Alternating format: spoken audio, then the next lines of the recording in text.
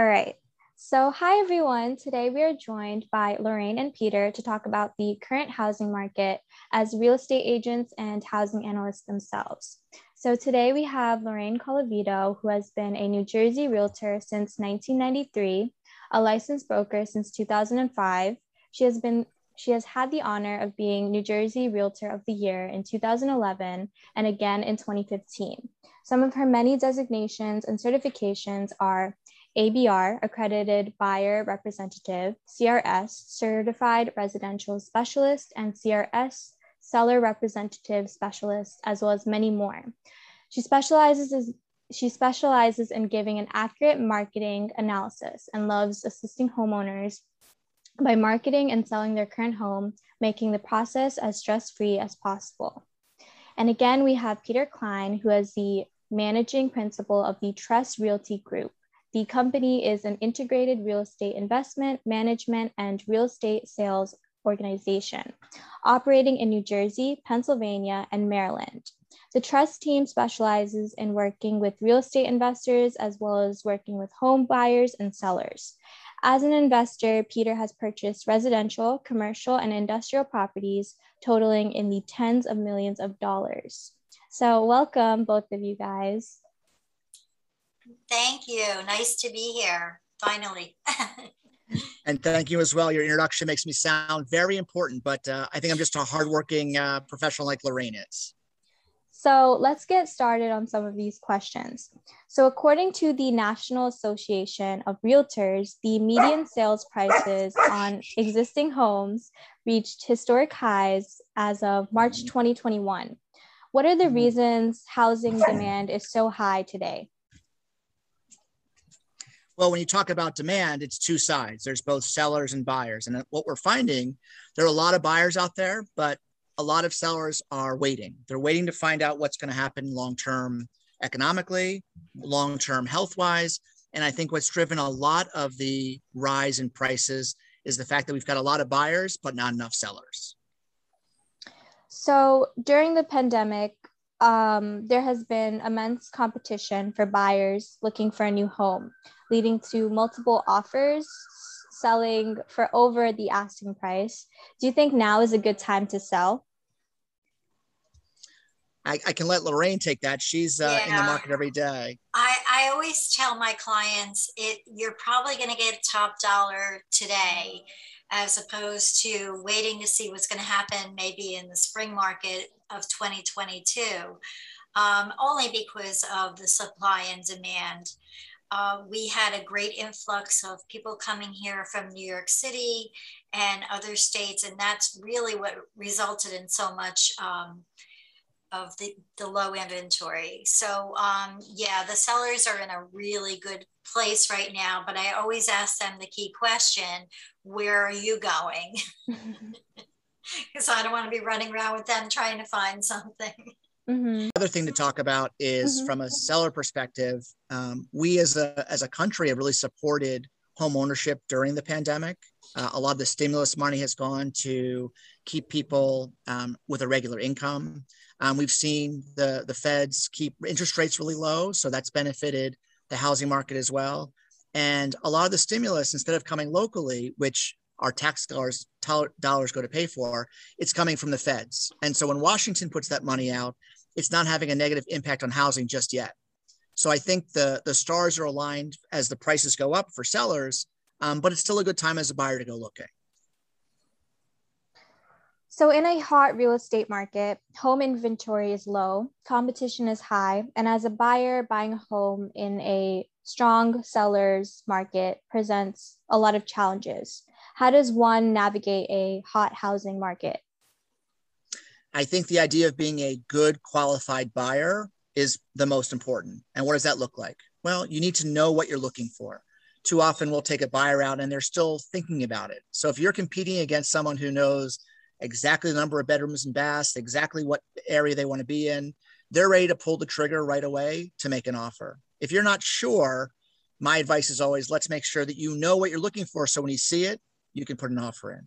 The other thing to think about is if I'm competing to buy a house, and I haven't started figuring out how to pay for it yet, so I don't have my pre-approval in place. If I have a house to sell and I haven't started marketing my own house, so I'm gonna have to sell my house to buy the other, you wanna make sure as a buyer in a hot market or in any market that you're a good buyer, which means you're ready with very little contingencies to make a transaction happen. Mm-hmm. Absolutely. I agree with what Peter said.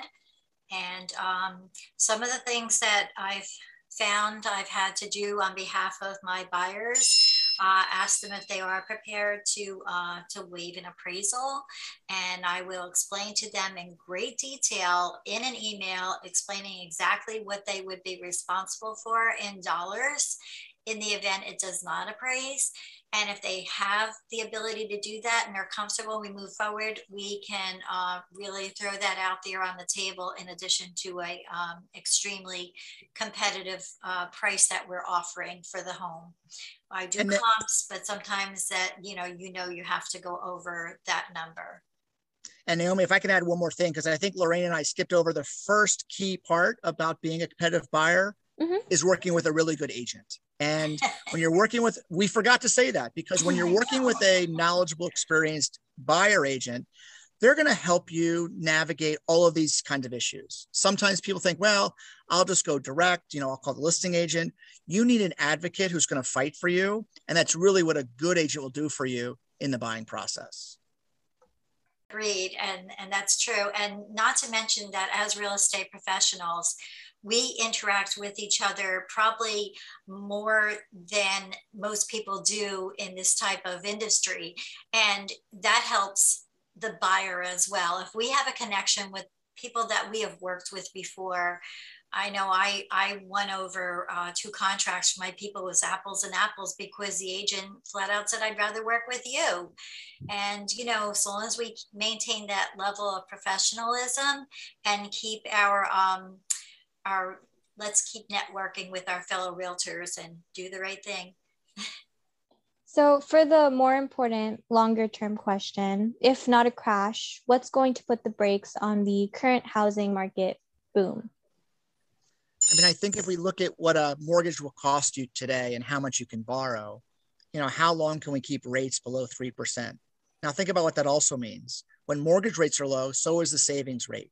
So if you're counting on your savings and you're earning nothing in the bank, it's not a good prospect in terms of income that you were counting on. The other thing is, we've had the stock market make its run, and people are talking about that being a very hot market. So a housing market correction could be aligned with a stock market correction. So there are several different things aligned. And then the last piece, which I think if you count how many trillions of dollars we've put in the economy from the federal government, at some point that has to be paid back. So when and how, and are we going to grow out of all of this investment spending that we've done as a country? Is it going to take a step back with inflation that corrects it? There's a lot of pieces that aren't localized, but impact the local market. A lot of people are currently studying for their real estate licenses and joining the housing market as agents. What advice do you have for a new realtor? Don't do it. Run away. No, I'll take this one because I do train new agents. Our office, Keller Williams, is very hands-on with training, especially for new agents. And I think that's what they need to understand is, you get your license now, what do you do? Even doctors, that's why they call it practicing, but they're not getting any practice. But they really should understand what they're in for. They have to understand they have to have a little bit of a cushion before you jump full-fledged into this business. You have to understand it's not a paycheck. You have to put your work in. And I would also say to shadow other agents, do open houses, get a feel. I always ask them if they want to do role play. I've accompanied newer agents on their first time listing.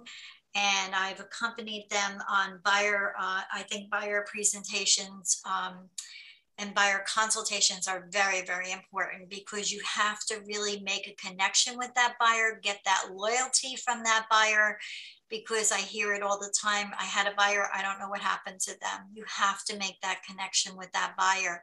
And I counsel them and I tell them, you know, when I'm talking to my buyers, I'm asking you for my loyalty.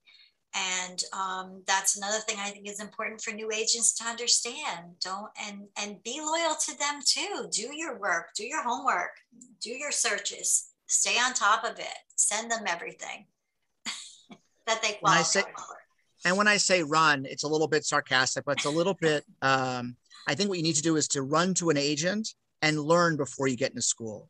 Because as Lorraine talks about shadowing, I think too many people go to real estate school and come out not knowing what to do next. The other problem with that is they may come out and learn what a real estate agent does and realize that's not what I want to do. You know, it's not a 9-to-5 job. It's not a reporting to somebody and having a supervisor help you. It's not a typical job. You're running your own business, as Lorraine said.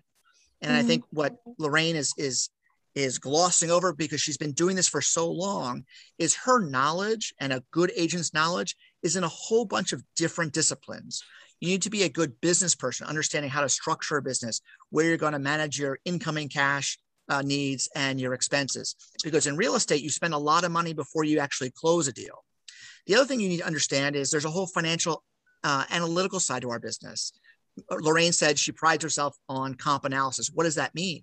She's understanding values of homes. She's doing the analysis of one home versus the other, which isn't a science, it's an art, and it comes from years of experience.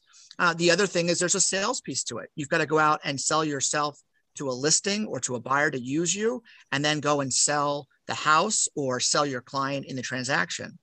There are so many pieces to this business. I think too often people go to real estate school not knowing, what do I have to do? Or what kind of commitment do I have? It's not get your license, go hang it somewhere and start selling houses. And I when I say run, it's because I do think people are running to real estate school without running to a real estate agent to say, what does your day look like? You know, what does it take to be a good agent? What does it take to successfully build a business? The business of real estate agency has a huge percentage of people that leave the business within a year or two, more so than even restaurants, which we know are risky businesses. So when we have all those people leaving, the real question is why? And the other question is then, what can I do to make sure I'm not a casualty? I'm actually going to be a long-term agent with a successful business. Yeah, I just want to add as well that I think I would love to see a pre-licensing course in place, but it's not in existence right now. But if there was such a program, I would be happy to run that program and let them really see the ups and downs. I often call my business a roller coaster, because you can have the best day. You've had a closing, you got a new listing, you took out a new buyer, you wrote a contract, and it's just the best day ever. And then boom, the next day, everything falls apart. And that's what happens in our business. And I would explain it to these agents, you know, the highest of highs, the lowest of lows, and everything in between, letting them really get a feel for what it is. And a lot of times they would probably be disillusioned and maybe go running, like Peter said. So if real estate is all about location, sizing into Edison, how is the Edison market different from the national news on housing? That's a great question. If you think about the town of Edison, where do people go to work? It used to be there was a large percentage going to New York City. There was a commute that was involved, and the proximity to New York was really important. A lot of those people haven't gone back and may never go back to New York. If you look at Edison as a school district, I call it a very good zip code. And when you look at Edison, people choose to move to Edison because I'm paying for good schools. It's worth my property taxes because I know it's a good experience. Edison also has a diversity. Some people want to be in an area where their kids are seeing the world through the eyes of different groups. And so you can go to an area and everyone looks the same in school. Or you can go to an area like Edison, and it's a United Nations of students. That's one of the reasons for my son, we chose a town where he wasn't going to look like everybody else, because I want him to see the world the way it is. Edison has gone through a lot of changes, and you start to see people pushing back against overdevelopment. You see a large group of multifamily apartments, which adds a certain flavor. You're starting to see homes that used to be, under 400,000 being knocked down and selling for 800,000. So it's a specific market changing. It's influenced by New York, but at the same time, it has its own economic base. And I think it's a great town for lots of different reasons. Yeah, I agree with you, Peter.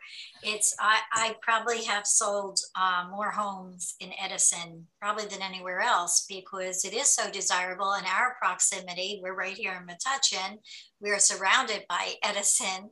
So when someone comes to me and says, yeah, I saw this cute little house, and it's in Edison, I'm thrilled, because maybe not so much in today's market, because I got to prepare them for competing.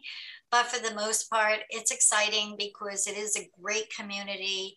I feel very close to the community. The whole, like Peter talked about, the ethnicity and the culture is very rich in Edison. And I see a lot of that, a lot of festivals and things going on, which is really, really nice. And people I've sold homes to love, and oftentimes they won't even, if they're ready for another house, they'll stay right where they are, and they'll make a lateral move, or they'll downsize, or they'll upsize, but it's staying in Edison. It's always been a hot market, and now it's even more so. Schools primarily. Let's talk some numbers, if you don't mind, and I won't get too technical on us, but when you look at the year 2019, I view that as the world before COVID. And it was a good year. Almost 1,000 homes sold in town, 982 homes for an average of $383,000. So that's a nice middle to upper middle class community. And then we saw a dip in the first quarter pre-COVID, because when you think about housing, when they close, they've been in contract for 45 days. So from January through March of 2020, the average housing price actually dropped 2.8%. So Edison went into COVID with both a drop in the number of sales, only 171 in the first quarter versus an average of 245 in 2019. And so we started into COVID on a downtick. Then what happened is the market really bumped up in the second quarter, and we saw an increase in price of 27% versus the numbers in 2019. And the volume also went up. So in a quarter by quarter basis in 2019, of 245, there were 268 closings in the second quarter. And then what do we see? We saw the average price drop in the third quarter. That was the COVID overhang. We saw more sales, 293 sales. So an increase of sales of more than 10%, but a drop in average price of 11% versus the second quarter. What's going on? Well, it's a fluid market. And when Lorraine talked about the people coming from New York, they came, and then they kind of were absorbed by the market. The year ended with a little bit of a rebound. We were pretty flat in terms of the average sale price. It was only up in the fourth quarter, less than 0.5% over the third quarter. So the average sale price in October through December 2020 was $433,000, which is still a 13% jump versus 2019. And then the market exploded here. The market took a little bit of a dip in the first quarter, but then we saw the average go from 433 to end 2020 to 487 average sale price, 487,000 average in the second quarter. And in the last 3 months, going back from today, 3 months in closings, the average sale price broke through $500,000. And in Edison, which had more sales than it did on average last year, 323 sales in the last 3 months, the average sale price was $501,000, which is a 31% jump versus the 2019 pre-COVID. It's crazy. And month by month, the market continues to change. Another reason when you're out there looking in a market like this, Lorraine used the word roller coaster. make sure you're with an agent who understands how to ride the roller coaster with you. There's no denying that the home buying process is a very lengthy one, whether it's finding your dream home, a real estate agent, being approved for a loan, an offer, appraisal, etc. How long does it usually take to buy a house? I mean, I can describe it. It could be as fast as 45 days or a lot longer. And you described some processes that can take just a couple days. Like, how long does it take to get pre-approved? It could be 20 minutes with a bank that you've worked with in the past, or it could take a long time as you're a self-employed. You need to work with a bank that understands what that means. You've always been a 1099 versus a W-2 income earner. So you've got to go through a process different than someone that gets a check every 2 weeks from a company for the past 10 years. You may have a house to sell. So are you putting your house on the market first, which delays the timeline? And then you go out looking. And maybe it takes you a weekend to find your dream house, or 2 weekends, or 15 weekends. And, you know, I've taken buyers out where there's no rhyme or reason to why it takes a little bit or a long amount of time. If there's 2 people who want the same house, you may lose the first time.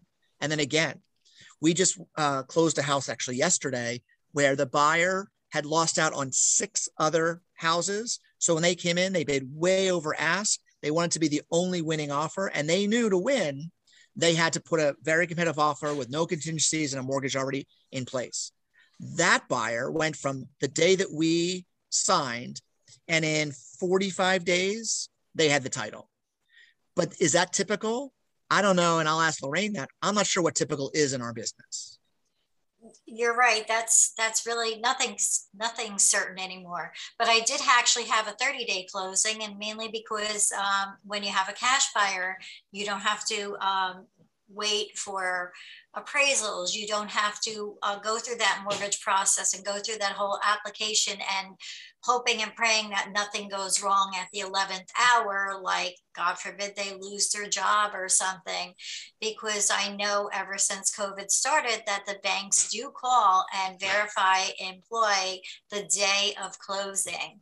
So it can be a little scary. But again, it could be a very quick, and it could be a 60-day process if you have all of the above, between a mortgage and knowing you're selling something and you're trying to coordinate these closings. But they need to understand too that the date that we put in that contract is a target date. Everybody seems to think that I have to close on that day, and it's a target. So we again, with our buyer consultation and the sellers too, we always let them know education is key. If you're educating your clients, your buyers, your sellers, you shouldn't have too many issues. And I love to send out emails and document that I'm giving them the step-by-step plays so that they can see that. And I share that with the classes that I teach, because I think it's important that they understand it's an oversimplified step-by-step process, but at least it gives them the basics. So when speaking about the current housing market, there's a term called the housing bubble. Do you mind explaining to me what that is, and if there currently is a bubble in the housing market? I apologize for my dog barking. She doesn't like the word bubble, so I think she's very upset that we're using that term, because when a bubble pops, there's a change. And so when we talk about a bubble, it's getting buyers are putting in offers over ask, over list, like you said. There aren't enough houses. People are doing crazy things and putting offers in. It's a huge run up in price when we talk about a bubble. And what creates the pop? The pop can be, we see a huge jump in unemployment, which we don't expect. It could be a huge jump in interest rates, which we don't accept. It could be a huge jump in property taxes if each town now has to make up for their lost revenue from sales, or or a burden from all of these dollars we've been spending on addressing the COVID pandemic. That bubble pop can really impact both pricing and inventory and the ability to get a mortgage. As Lorraine was saying, banks today, they literally will check the day of closing to make sure you're still employed. They want to make sure that nothing's changed materially from the time they approved you. the time that you close. They want to make sure you didn't go out and buy a new car or invest in something that took a loss. Maybe that stock portfolio corrected because your Bitcoin holdings went down.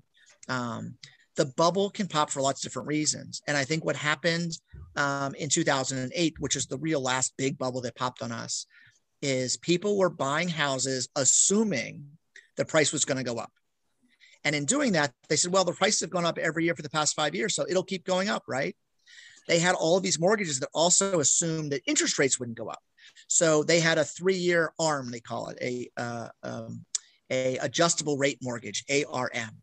And so they borrowed thinking, well, I'm borrowing at 4%. It can't adjust. Wait, now it's 6%. So we had in 2008, a lot of people who were trading houses like stocks. But if you think about a house, it's where you live. And that bubble was really from people over levering. The movie, The Short Sale by Michael Lewis talked about, there were people who had multiple homes for quote unquote rentals, and they didn't have enough income to cover their payments. But they figured, oh, don't worry, I'll just refinance.